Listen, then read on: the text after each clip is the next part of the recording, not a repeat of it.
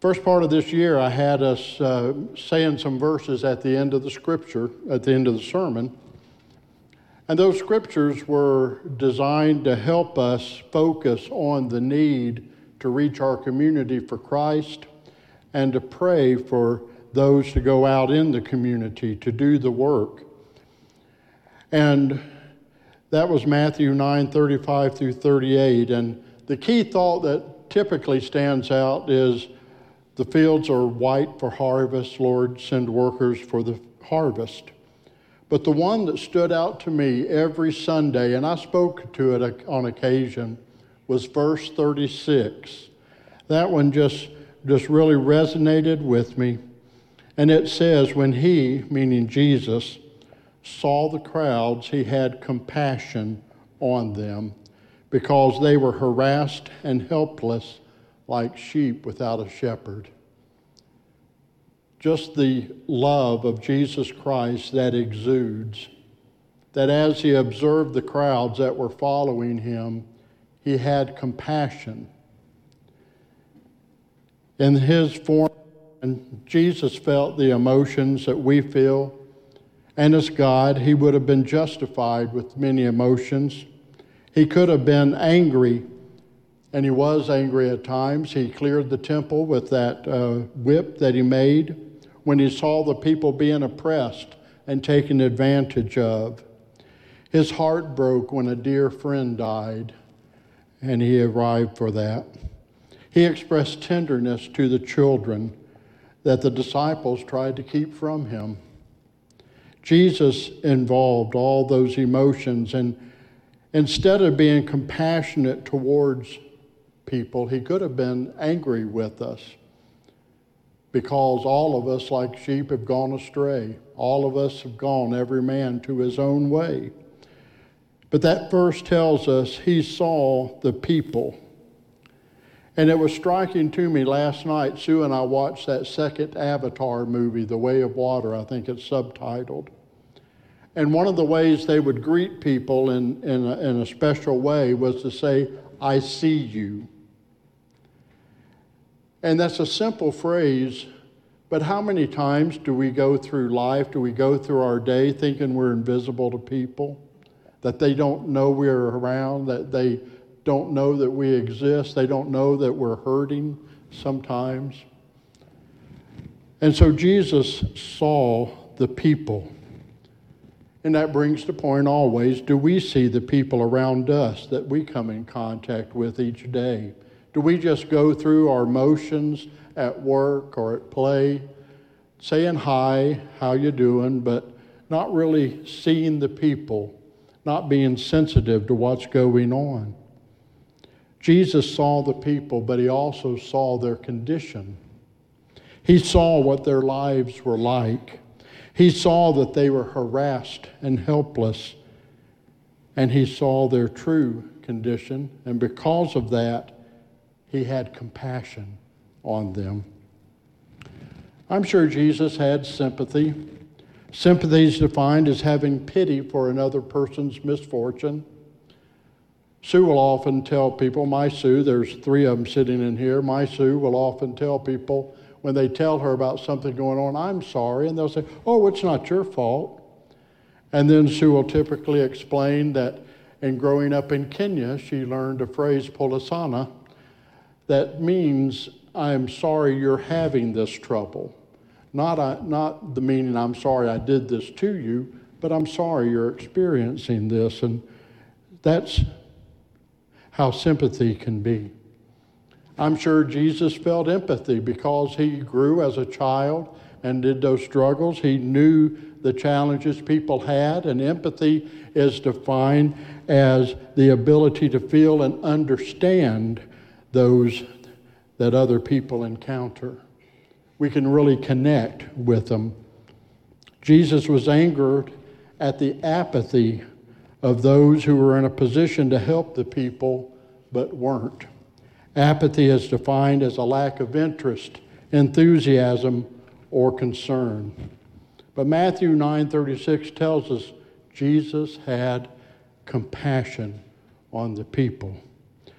Merriam-Webster defines compassion as sympathetic consciousness of others' distress together with a desire to alleviate it. So compassion goes beyond just, I'm sorry you're going through this, but it goes on to say, how can I help? Or even without asking, doing that which helps the others. Sometimes it's listening. A lot of times that's all we need, just to know somebody sees us and is listening, understands that we're there and we're hurting. Sometimes it is providing actual help in some way.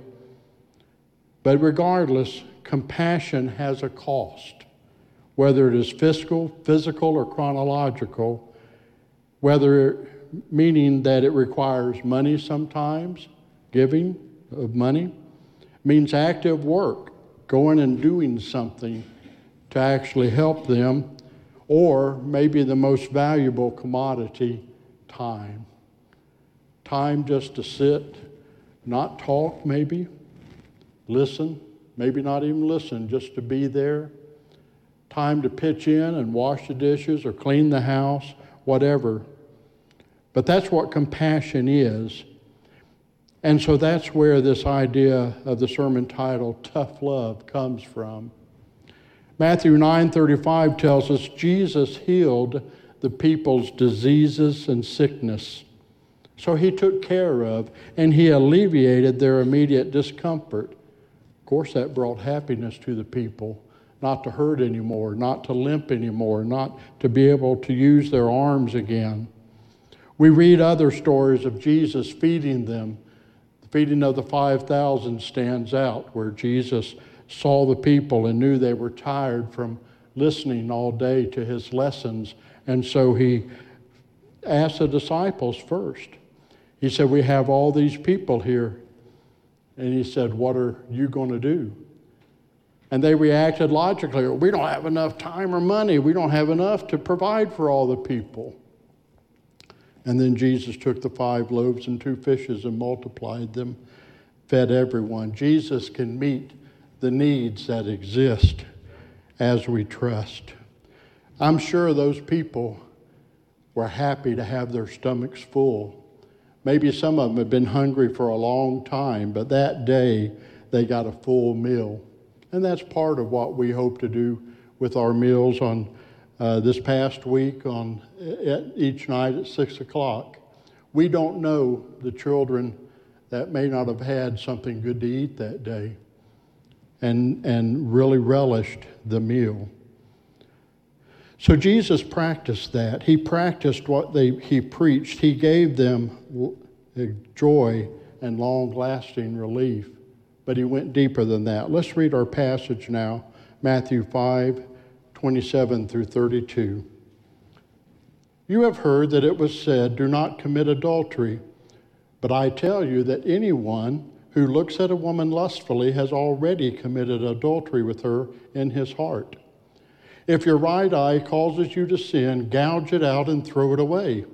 It is better for you to lose one part of your body than for your whole body to be thrown into hell.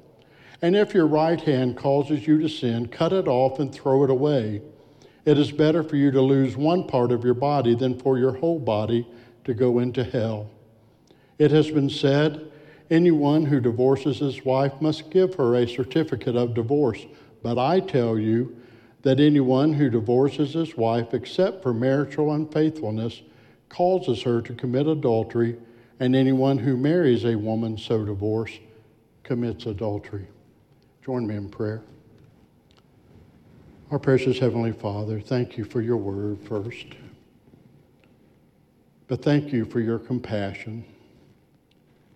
Thank you that each one of us can know when we're feeling alone, when we're feeling like nobody sees us, no one cares, that we have a God who is with us, a God who cares, and a God who's waiting to listen. And beyond that, a God who can answer every need. So we thank you, Lord, for being that kind of a God. And it's in Jesus' name that we thank you and pray. Amen. On this passage, once again, Jesus begins with one of the 10 commandments, in this case, the 7th commandment, which says, "You shall not commit adultery." Adultery is that voluntary, intimate relationship between a married person with someone who is not their spouse, as opposed to fornication, which is an intimate relationship between people who are not married to each other. Jesus, as he did with "you shall not murder," extends and deepens the teaching of this commandment. He goes on to say that if you have lustful feelings towards another person, that you have committed adultery in your heart. Jesus does this constantly through his teaching, taking it from this active state of killing somebody, murdering them, or committing adultery to an attitude of the heart. And we know from 1 Samuel 16:7, where that verse is, man looks at the outward appearance, God looks at the heart. Of course, God sees our outward appearance. He knows what's going on with us in that way. But what strikes him and what he focuses on is the heart. We can dress up and look wonderful and be broken inside. We can act calm and peaceful, but be seething with anger. And God sees that. He helps. He hears. It's important for us to have friends. We're relational people, relational to varying degrees. Some people need people around them more than others. We have introverts and extroverts and everything in between. But it's important that we have friends. Friends with whom we gather for enjoyment, work, and worship. We need other people with whom we interact. Our pets can help us in our loneliness, but we need people. I don't know how many times I've heard my daughter say, and other young women, young mothers say, they crave some adult time. They love their children. The children are so special, and they can be so sweet and so devilish. But we crave some adult conversation, some adult thinking. And I know men seek buddies to fish with and hunt and do other activities. And I know that even some of you here tell me about going up to a particular place, whether it's the restaurant in town or the quick place, to have some coffee with the other men in the morning, enjoying that time of togetherness with other adults. Relationships are important to us, including, and perhaps more importantly, a life partner to spend every day with. A person we come home to and with whom we share about our day and vent our frustrations, and with whom we trust in intimacy. But our lust drives a wedge in that relationship. And if nurtured, ultimately destroys not only that relationship, but all trust from the other individual. The family can be ripped asunder and extended relationships destroyed or damaged. God established the family to propagate the world, but also to be a means by which we teach and transfer godly values to the next generation. When we do not have a close relationship with God and we do not worship Him as He commands, we cannot pass on those values to our children. And when we act in such a way as to destroy our home life and bring horrible tension to our homes, we teach our children the wrong values. Jesus illustrates just how damaging this adultery and lust can be by the remedy He proposes. He says that whatever part is causing the offense, cut it off. Be rid of it. Gouge out your eye if that's what's causing the problem, and that's a severe remedy. And most scholars believe this teaching is a teaching using hyperbole.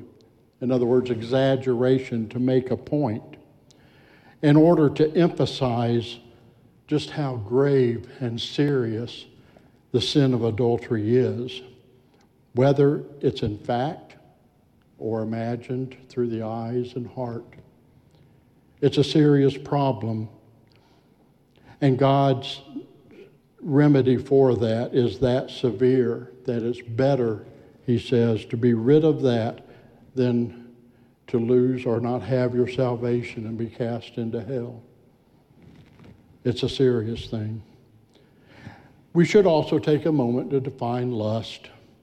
Lust is an inordinate desire for someone or something that drives us to want to obtain the object of our lust. So it can be an individual that we just set our eyes on, that we must have a relationship with.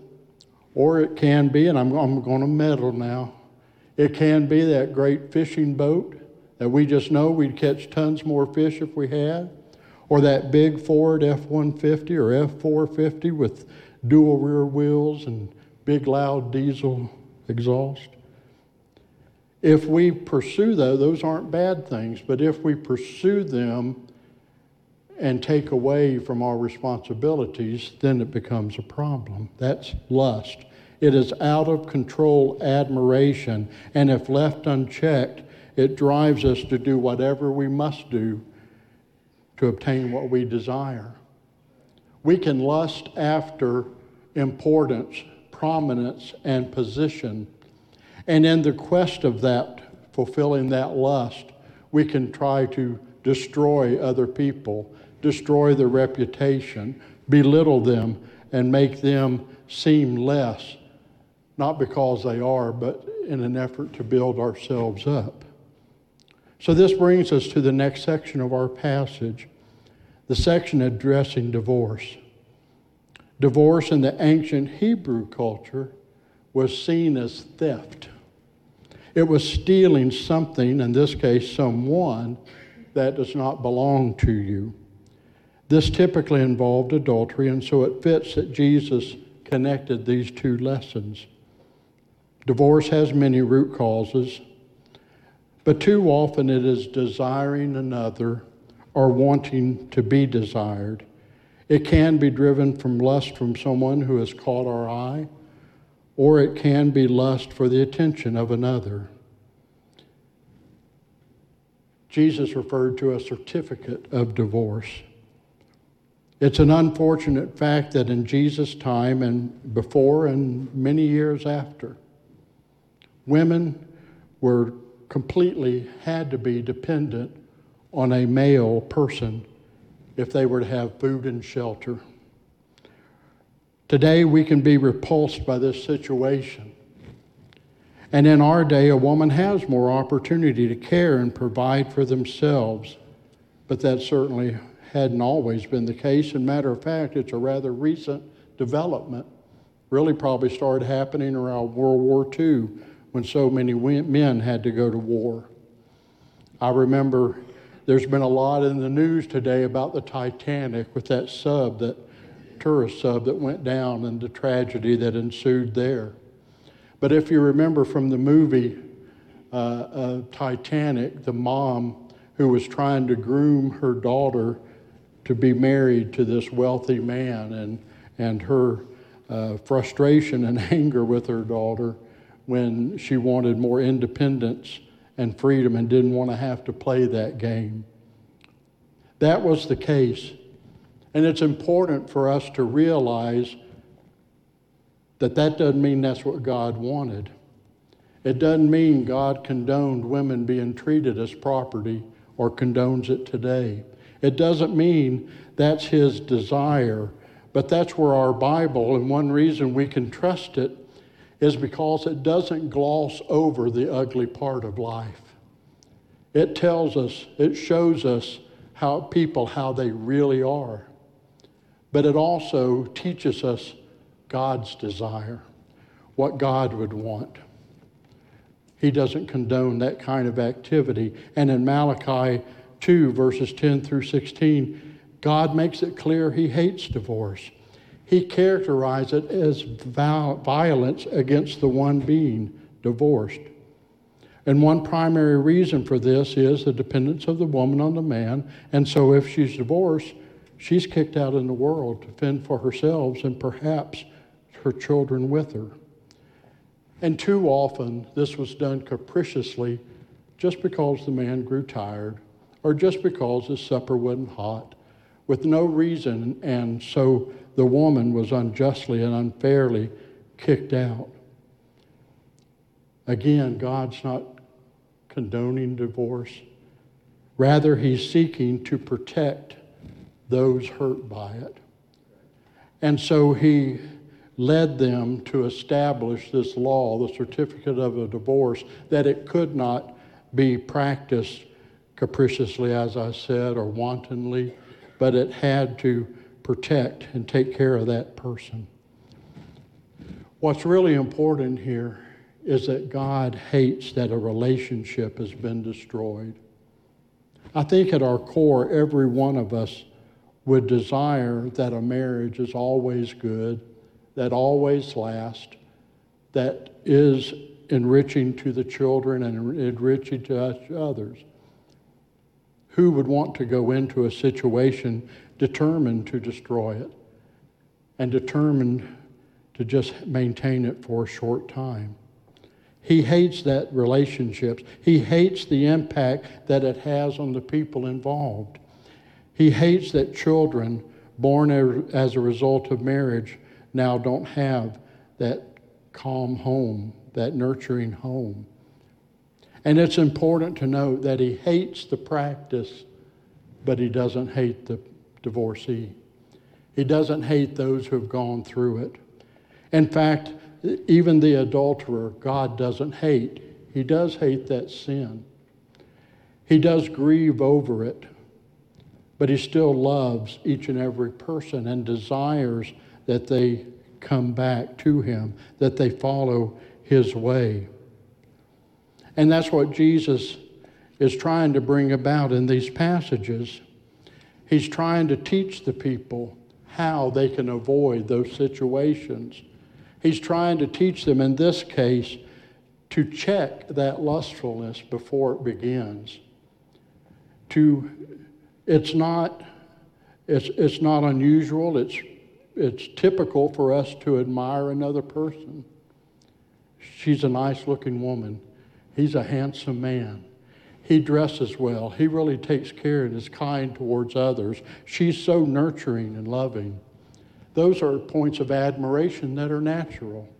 But it's when they turn into that inordinate desire that we need to check ourselves. We need to watch. We need to ask the Lord to strengthen us and keep us through it. And so Jesus is giving this teaching, trying ahead of time to forestall, to prevent some of this occurring in the people's lives. Instead of just glossing over and taking care of the day-to-day stuff, healing their diseases, feeding them, Jesus goes to that root heart and tries to clear that, tries to fix that, tries to turn it to the ways of God so that the people don't have to later be healed from the ravages of being in an adulterous relationship or experiencing that. To avoid that they don't have to endure the pain and heartache of separation from anyone or through divorce. And so Jesus practices this tough love, this love that people don't really want to hear, that their actions are against God, that their actions hurt other people, and they need to change them and yield them and bring them under the indwelling power of the Holy Spirit. And so God, Jesus specifically, isn't trying to just be popular with everybody, to be loved and liked by everybody, but he has that compassion to where he says, this is a problem and you need to address it. A person could say, well, I've never committed adultery, and that's good. But can they say, I've never lusted? That's rare. And Jesus is dealing with those fine issues in their lives and in our lives. He practiced that tough love by addressing the root behaviors that bring us to trouble. He calls out the wrong attitudes that assail us. He teaches us the right way, and he commands us to leave the wrong ways. But he leaves us to choose the natural way of our flesh or the spiritual way of God. He provides the instruction. He provides the indwelling power of the Holy Spirit that can enable us to resist temptation. He promises us a reward of the Father's spiritual blessings and practical blessings. But we have to make the choice and exercise the discipline to obey his words and trust in his promises. In the book of Joshua, at the end of the book, Joshua has successfully led the next generation into the Canaan land, the promised land as we called it. They've all but conquered it. God has seen them through. Joshua's near the end of his days, and he has a speech to the people. Joshua 24 is the chapter. In it he says, he recounts to them all that God has done. But then he leaves them with that challenge. You see, they had a choice too. He leaves them with that challenge. God's done all of this for you, but if it seems better to worship the gods of the people of this land rather than him, choose ye this day whom ye will serve. And so as you listen to these words, as you see our society, as you see the different lifestyles, choose ye this day whom you will serve. Whether it's the wantonness, the way of our world, of every man for himself, take care of me, do for me, or whether it's yielding to God and following his instructions, choose ye this day whom you will serve. He's offered you salvation from your penalty of sin with its death sentence. Once accepted, he then commands to follow him, to obey him, believing two things, knowing one, what he's done for you, and then believing what he's promised for you. If you look at those and compare them to the world, Jesus says, through Joshua first in 24:15, but on and on, he leaves it up to you. Choose ye this day whom you will serve. And then your challenge to live it with integrity. It doesn't matter if you come forward and let us see or hear that you made this decision. It matters what you do in your life out there. It matters how you comport yourself to those around you, but that's what the Father's looking at, what's in here, not how good you look on Sunday. So as we stand to sing, that's the challenge. God knows the reasons, the happenings in your life. It's not ours to judge, condemn, make an evaluation. He loves you in a love that we can't imagine. He wants you to ask forgiveness for whatever he lays on your heart. Again, that's between you and him. Ask forgiveness and then say, Lord, help me to resist. Let's stand and sing as Mark comes.